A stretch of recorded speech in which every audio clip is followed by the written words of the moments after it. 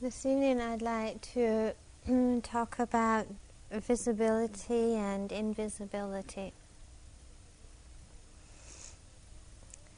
Both visibility and invisibility tend to be outer reflections of our own inner vision.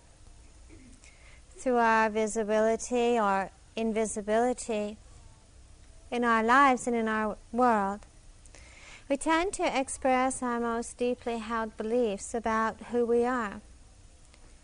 When we are visible to the world, we are open, we are without disguises, we're seeable, and we're accessible.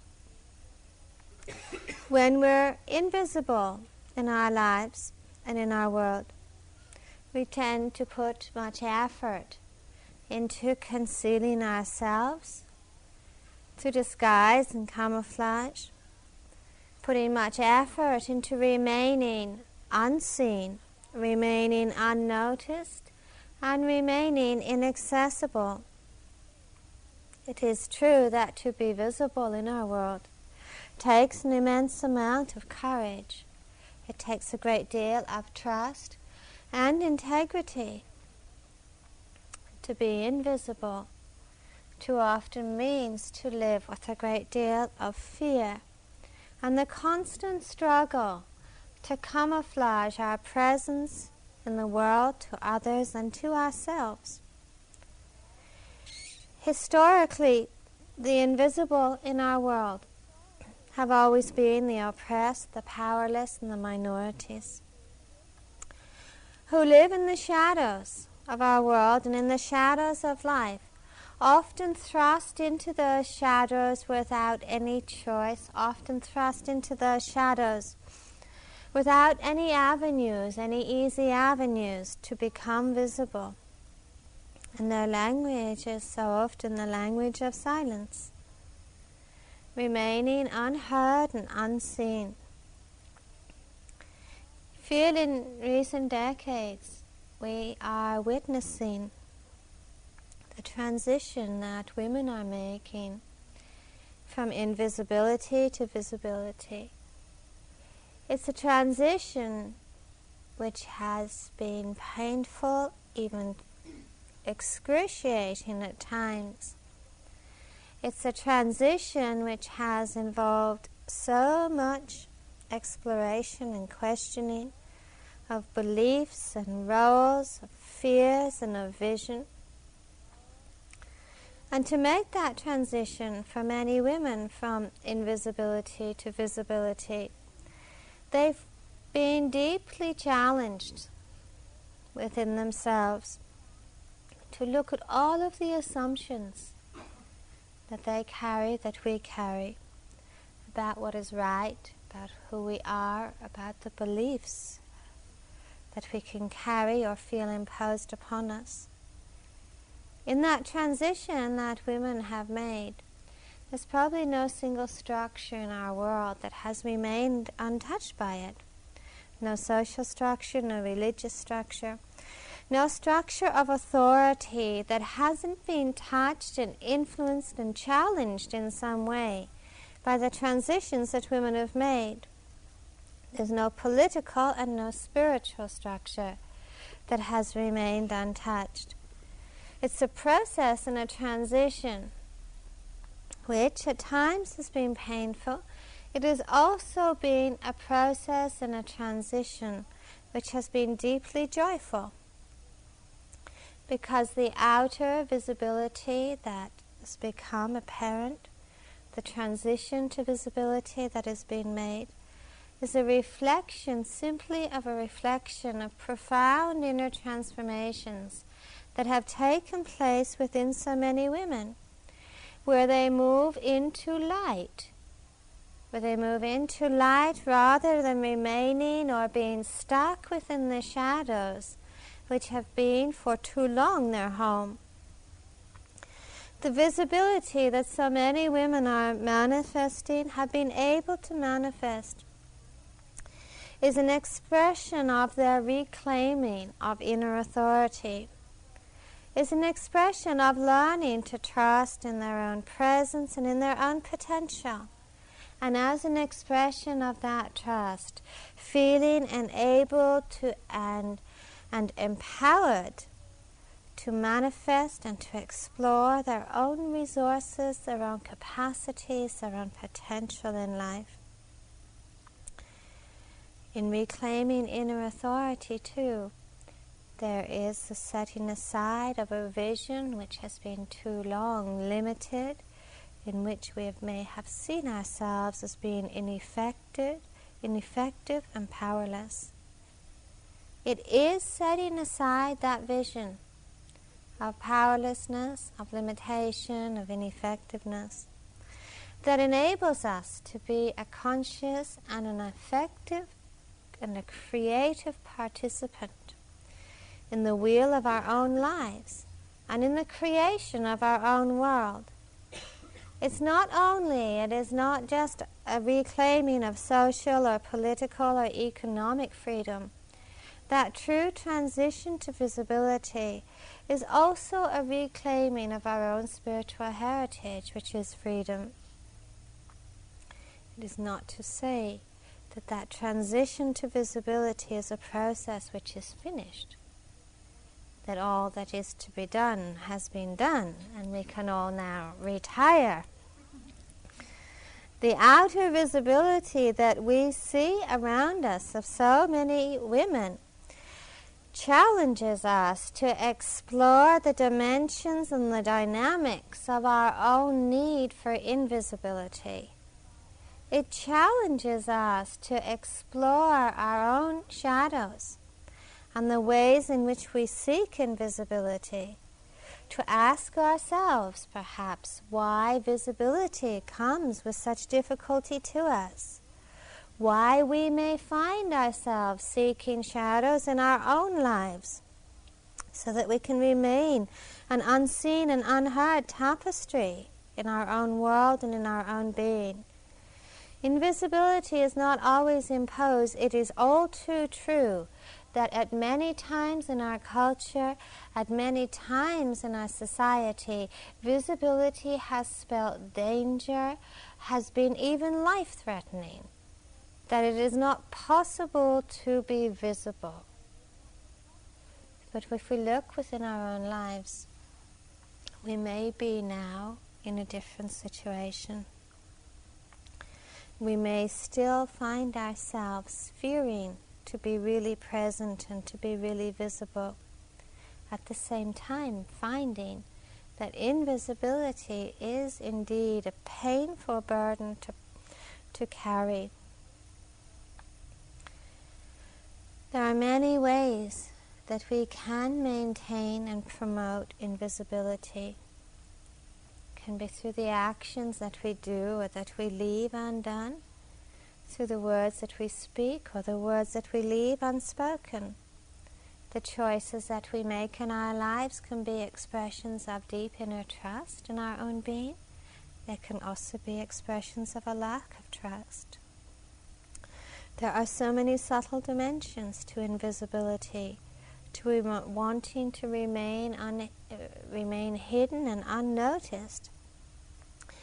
And it's certainly a burden, the fear of visibility, that can influence every area of our lives, even down to how we dress, how we may camouflage ourselves so that we remain unnoticed, how we place ourselves in relationship to other people, how we may find ourselves seeking the fringe, seeking the edge, seeking the shadows where we are least noticed within any group.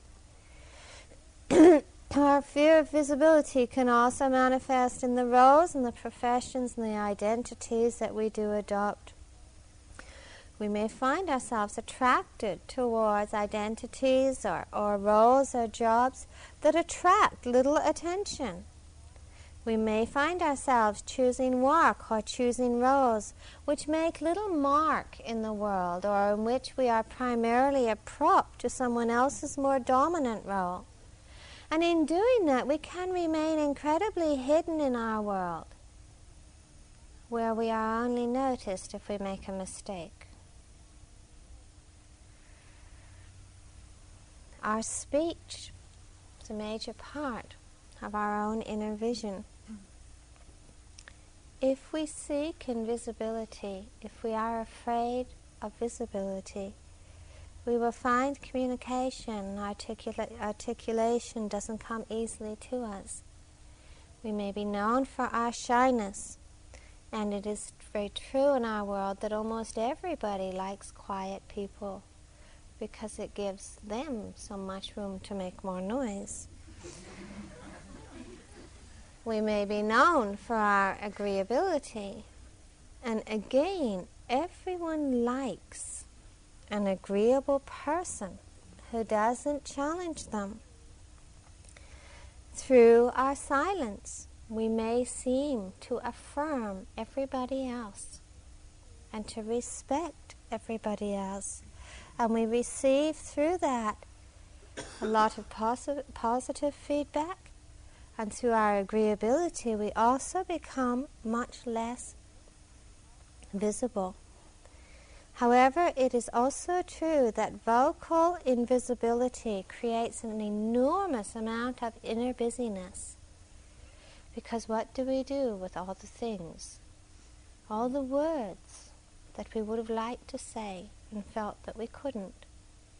What do we do with all the responses we would have liked to express and felt that we couldn't?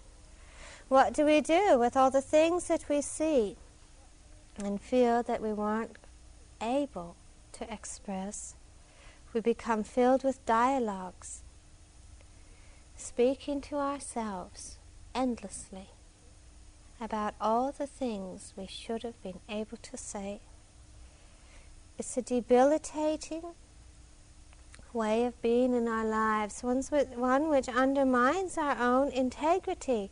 It's an enormous burden to be unable or feel unable to articulate what we see to be true, and it leads to so much inner frustration, this desire to be unnoticed.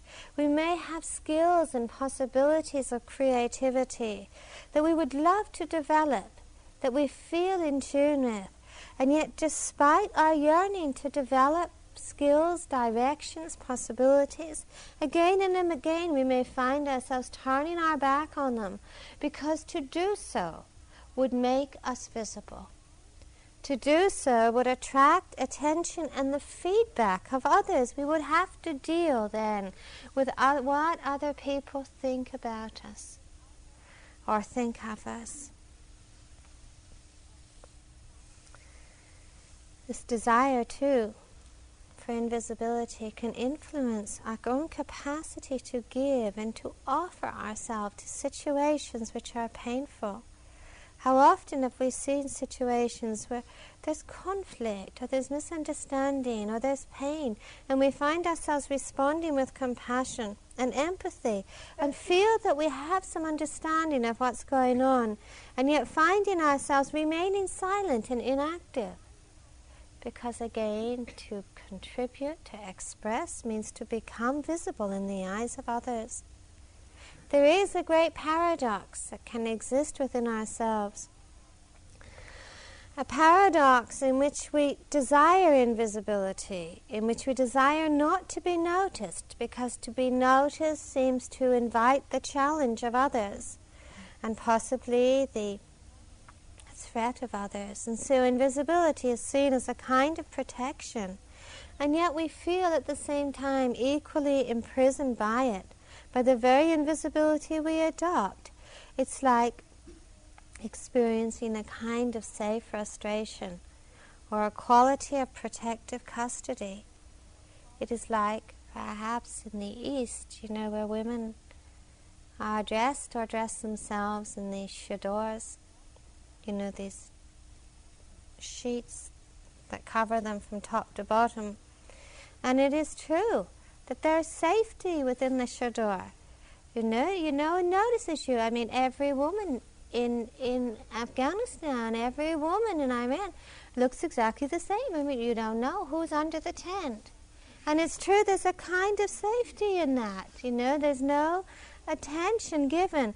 But it is also true that as long as you wear it, you don't feel the sun on your face, you don't feel the wind in your hair, and when it's really hard to run or dance or do anything else in a tent.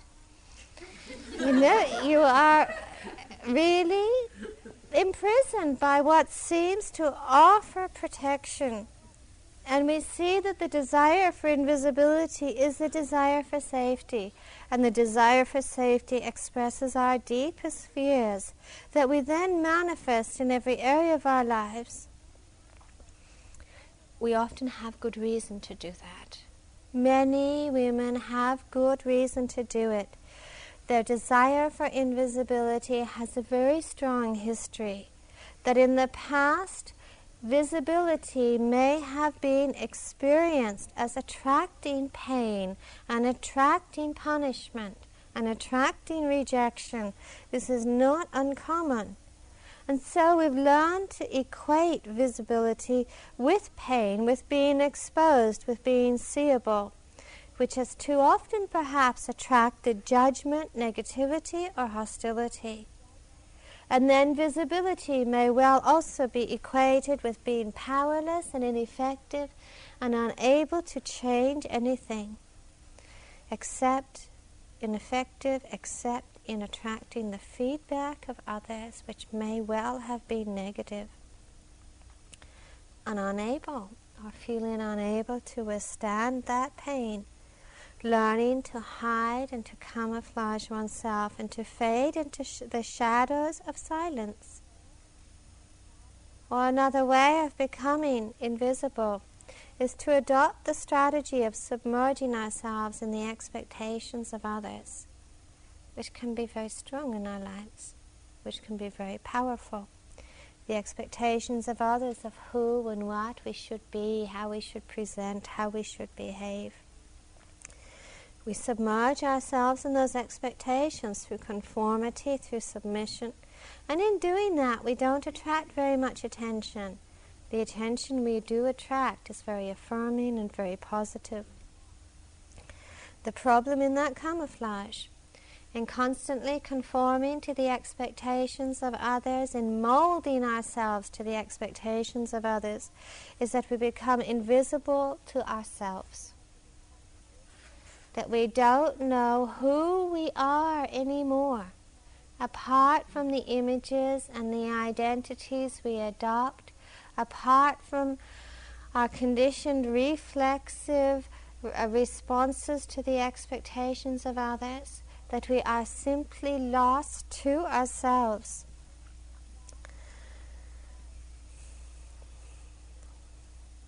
The identities are adopted because of the safety that they offer. But in adopting them, we are too often deafened inwardly, deafened to listening to ourselves, because the one thing that fear makes us do is to constantly be on guard and to be listening outwardly for anything that spells danger to us. Anything that threatens us, anything that challenges us. And in the intensity of that outer listening, we are deafened inwardly. That difficulty in listening inwardly, that difficulty in knowing who we are apart from our images, apart from our roles, apart from the identities we've assumed, is to really exile ourselves from our own being. And it's to banish ourselves from any real, authentic sense of vision. It's obvious that we can't speak about invisibility without also speaking about authority. As long as we are afraid, we extend an enormous amount of power to others. We give an immense amount of authority to other people, to situations, to circumstances in our lives. We only do that, only ever do that, when we are alienated from inner authority. And when we are afraid, it is true that authority always seems to be the possession and the territory of somebody else. When we feel powerless, the world seems to be filled with powerful people. When we feel ineffective, everywhere we look around us, we see all these incredibly capable human beings. And when we feel afraid, we surrender authority, not consciously and not willingly, but there doesn't seem any choice. And then we find ourselves obeying and submerging and conforming to authorities, whether we feel they are true and authentic or not. Because to not obey, to not conform, clearly means to become visible. And if we have or feel alienated from inner authority, then we are afraid of the price we might pay for that visibility. You might wonder what all this has to do with meditation. What all this has to do with sitting on a cushion, getting acquainted with our knees and with our backs. When we sit here, we talk about nothing more than being present. Really, the number of times we've mentioned the word present in this retreat and being awake, you will probably never want to hear these words again. When somebody came and told me they heard me in their dreams saying, "Be awake," I thought maybe it's a little much. Maybe we got to tone down a little. But anyway, once more, our practice is just about being awake. It is about insight, and it is about freedom. And there is clearly a relationship between those three. When we are awake, there's a possibility of insight, and it is insight that makes us free. Sitting on a cushion does not make you free. It is insight and understanding that liberates us. We are not learning here or practicing skills about how to become visible in the world. What we are really learning here is how to become visible to ourselves. We're not concerned with becoming visible to other people.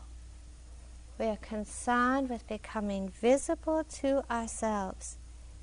We pay attention inwardly, we see and we open.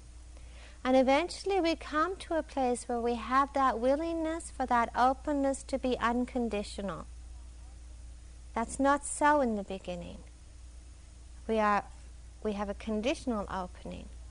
Certainly very happy to open to feelings of compassion and love and peace. Certain reluctance can be noticed about opening to feelings of anger and jealousy and resentment. But we learn eventually a kind of unconditional opening, because we also learn actually that there's nothing else to do. You know, in the space of a week, you can try so many of the other avenues. You know, you've done the self-punishment bit.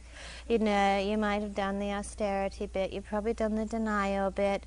You know, you might have done the indulgence story. You know, in a week, I mean, it's incredible how many records you can play. It's like the life of the Buddha condensed into 5 days. You know, it took him years to go through all those.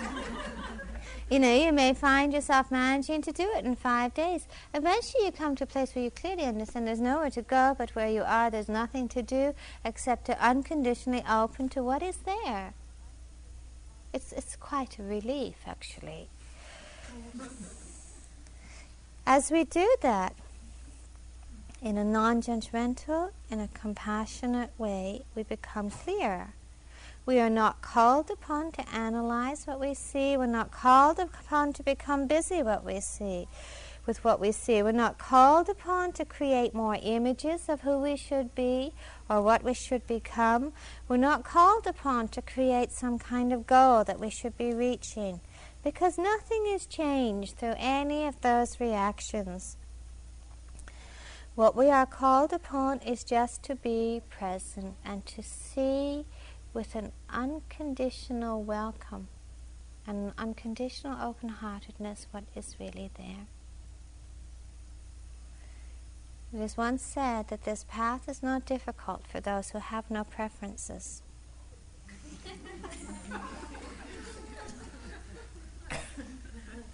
We might take that to heart. It becomes incredibly easy when we don't have preferences. It becomes incredibly light when we just let go of our prejudices that says one thing should be happening and another thing not. When we say one thing is spiritual and something else is not. When we let go of our prejudices and our preferences about what kind of feelings should arise and what should disappear, this path is a breeze. You're just there amidst this wonderful dance, and you don't feel so responsible for it all. What a relief. What a sigh of relief we can breathe.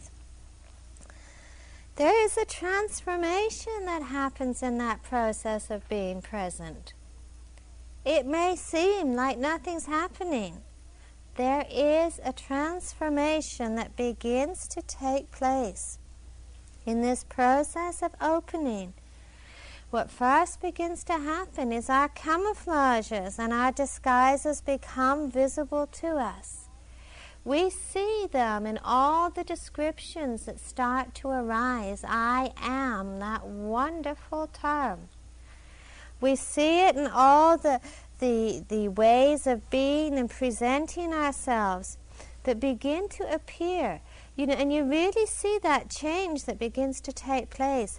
First days of a retreat, in groups, almost every sentence begins with I am. I'm difficult, I'm like this, I'm angry, I'm resentful, I'm restless, I'm agitated, I'm dull. You play back a recording of any of the groups, and this plays a prominent role. I am. What becomes clear to us is that what is actually emerging are our images about who we are. That is what is becoming clear. And we also see how much we have been, and perhaps are, locked into those images and those descriptions. Something else that we see is that the power that those images have is what we give to them in the moment. And we learn a lot about power in this practice, because we see that the power that our images have to influence us, to mold us, to condition us, to sway us in this moment, is the power that is given to them. Power is given to our images through resistance, through belief, and through clinging, through holding.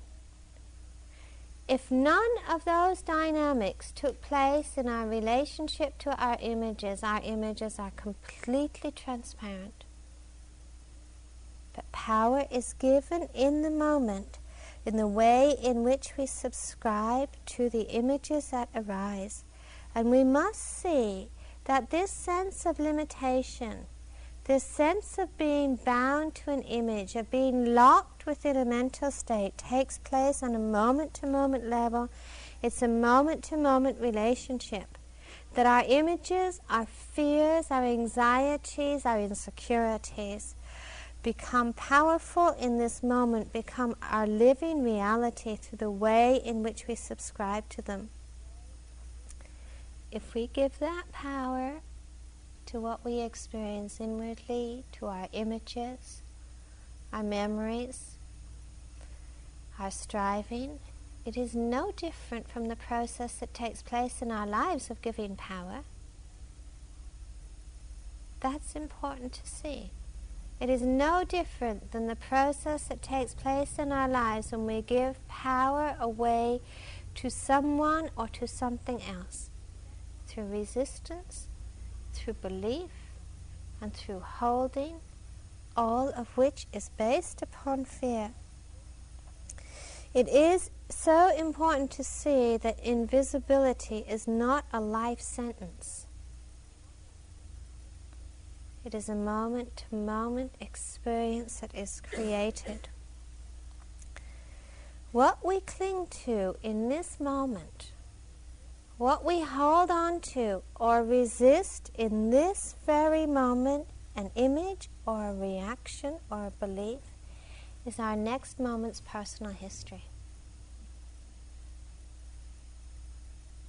And I wonder if you can understand that. What you resist or hold on to or cling to in this moment, in that process of doing so, you create a personal history which you carry with you into the next moment. And you see the relationship between one moment and another. How this sense of history and how these beliefs deepen through carrying history, through clinging and through holding. If we can see the process of doing that, it is one of the most important insights we can come to in this practice. That we create our history on a moment-to-moment level. If we can see that, that's so liberating. Because whatever we create, we don't have to create. Whatever is created can be dissolved. There's no life sentence. There's no punishment. There's no real confinement. Whatever is created can dissolve. Whatever we create through a process in terms of personal history, we can also have the clarity not to create. And what does it mean in our lives not to have a personal history? What does it mean in our lives not to have any definitions, any descriptions which are based upon past experience? Past experience which has chronologically finished, which has given life in the present moment through the power of our holding and through the power of our fear. What does it mean to have no personal history? Not to erase it, not to negate it, not to not be able to learn from it, but not to be a prisoner of it. I mean, what would it mean if we could see ourselves with total freshness and total openness in this moment? What difference would that make in our lives? What difference would that make in the way in which we relate to ourselves and others? It's not a question. We don't have to undo the past. This is also a great relief. We don't have to erase the past. We don't have to backtrack through everything that has happened to us in our lives. We don't have to backtrack to all the things that have wounded us and hurt us. We cannot change what is already finished. Our possibility for transformation can only lie in one place and in one moment, and it is this moment. We cannot relive and remodify what is already finished. Our possibility for transformation doesn't lie in the future, because to think in that way means this assumption that we're going to carry this personal history with us. Our possibility for transformation can lie nowhere apart from this moment that we're actually in, through the cessation of clinging. We don't have to undo the past. We don't have to compensate for it through trying to become someone or something else. This is again an expression of belief in personal history. We look at our images. We don't like what we see, so we set up this model of what we would like to become. A spiritual person, a nice person, a courageous person. And how much do we beat ourselves with those models, and what do they actually have to do with transformation? You see how quickly transformation happens. You see it here. Have you seen how in the space of a minute, less, 30 seconds, you can move from the heights of heaven to the depths of hell? Time has nothing to do with that transformation. You can also see how you can move in a moment from a state of being totally contracted and heavy and anxious. You're dragging through the building like death is waiting around the corner. You go around the corner, you suddenly feel so open, and so light and so spacious. Time had nothing to do with that transformation. And do we question where those transformations actually come from? What brings about those transformations? It's not because we've worked something out. It's not because of time. It's not because we've overcome something. Usually the transformation has to do with letting go, with the cessation of clinging.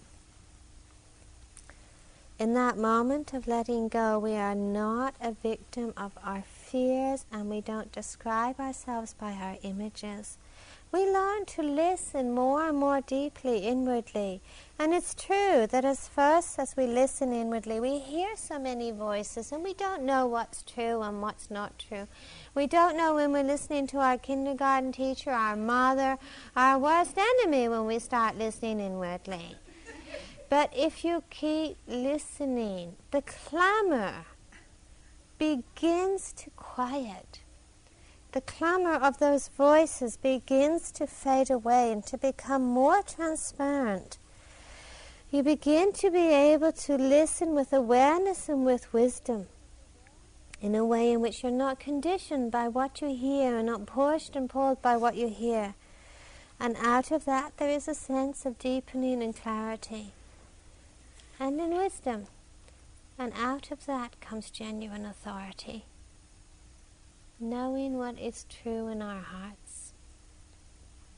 Knowing intuitively what is true in our hearts is the source of all authentic authority.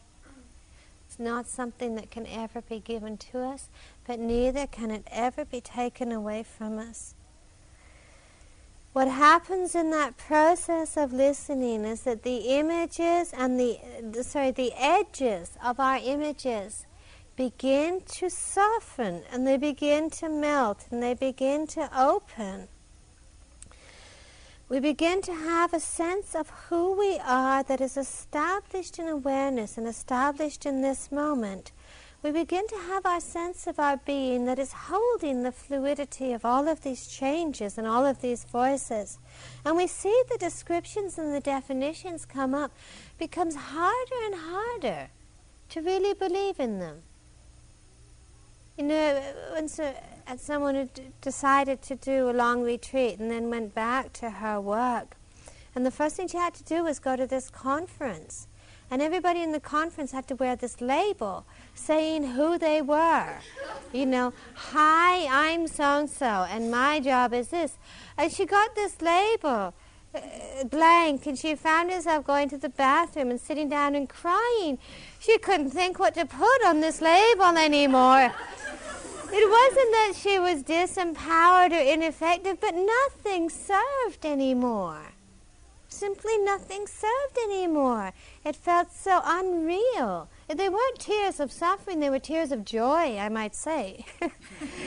Nothing serves anymore. To have that kind of, these limited little descriptions. I am this. What does that mean to ourselves? And what does that mean to our world? We discover a qualitatively different dimension of visibility.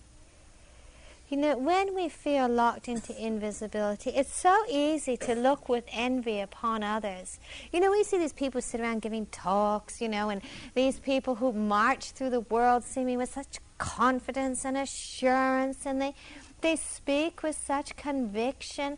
And sometimes when we feel very invisible and afraid, we look at these people with a sense of wonder, thinking, how do they do it? What is the kind of secret formula? How do they do it? But sometimes when we look a little closer, we see sometimes just making a lot of noise is a way of covering up fear. And it's not that kind of visibility we're seeking for, being able to parade through the world, with assurance and conviction that everyone should become a speaker. That is not what visibility is about. It is about discovering a different quality where we don't cling to notions of what I am, nor are we intent on becoming something for reasons of gaining for security, nor are we intent of establishing credentials for being alive and for being present in the world, and neither do we feel compelled to be invisible. Learning to be visible inwardly, learning to listen and to trust, is learning what it actually means to be established in awareness. Learning what it means to have your home in being awake. Learning what difference that actually makes in your life. Learning how that authorizes you to express the truths you understand, because you don't need approval and you don't fear disapproval. Being established in that trust of inner wakefulness means that we can articulate and express and respond with integrity in our world.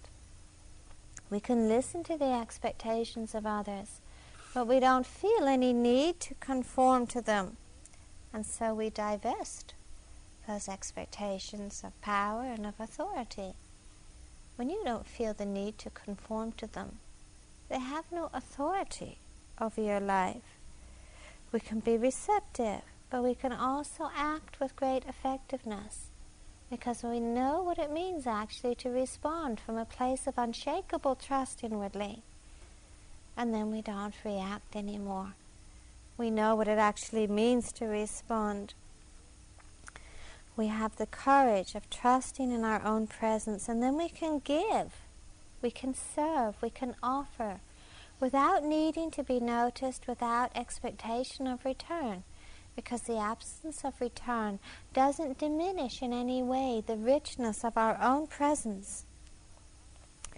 We feel comfortable in silence, because we are not deafened inwardly. And when we listen, what we hear is the melody of utter oneness. What we hear inwardly is the song of utter richness, the richness of being awake and the richness of being present. Learning to be established in awareness. Learning to find our home in being awake, without holding on even to being awake, without even holding on to awareness, without even constructing any new notion of I'm awake or I'm aware. Simply knowing that quality of oneness and attunement with wakefulness is where we find trust, where we find genuine authority, where we find an authentic sense of vision of who we are. It's also where we find freedom.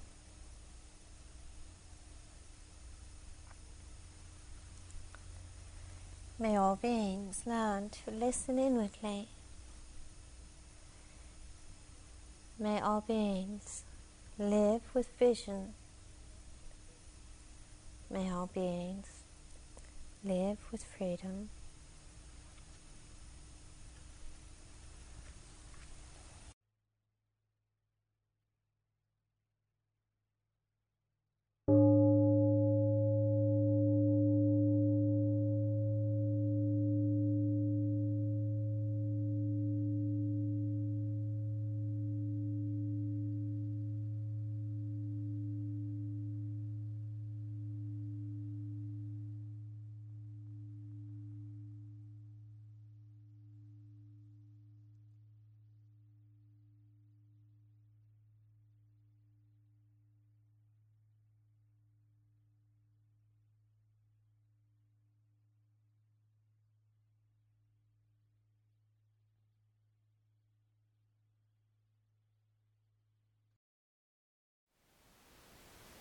Thank you for listening. To learn how you can support the teachers and Dharma Seed, please visit dharmaseed.org/donate.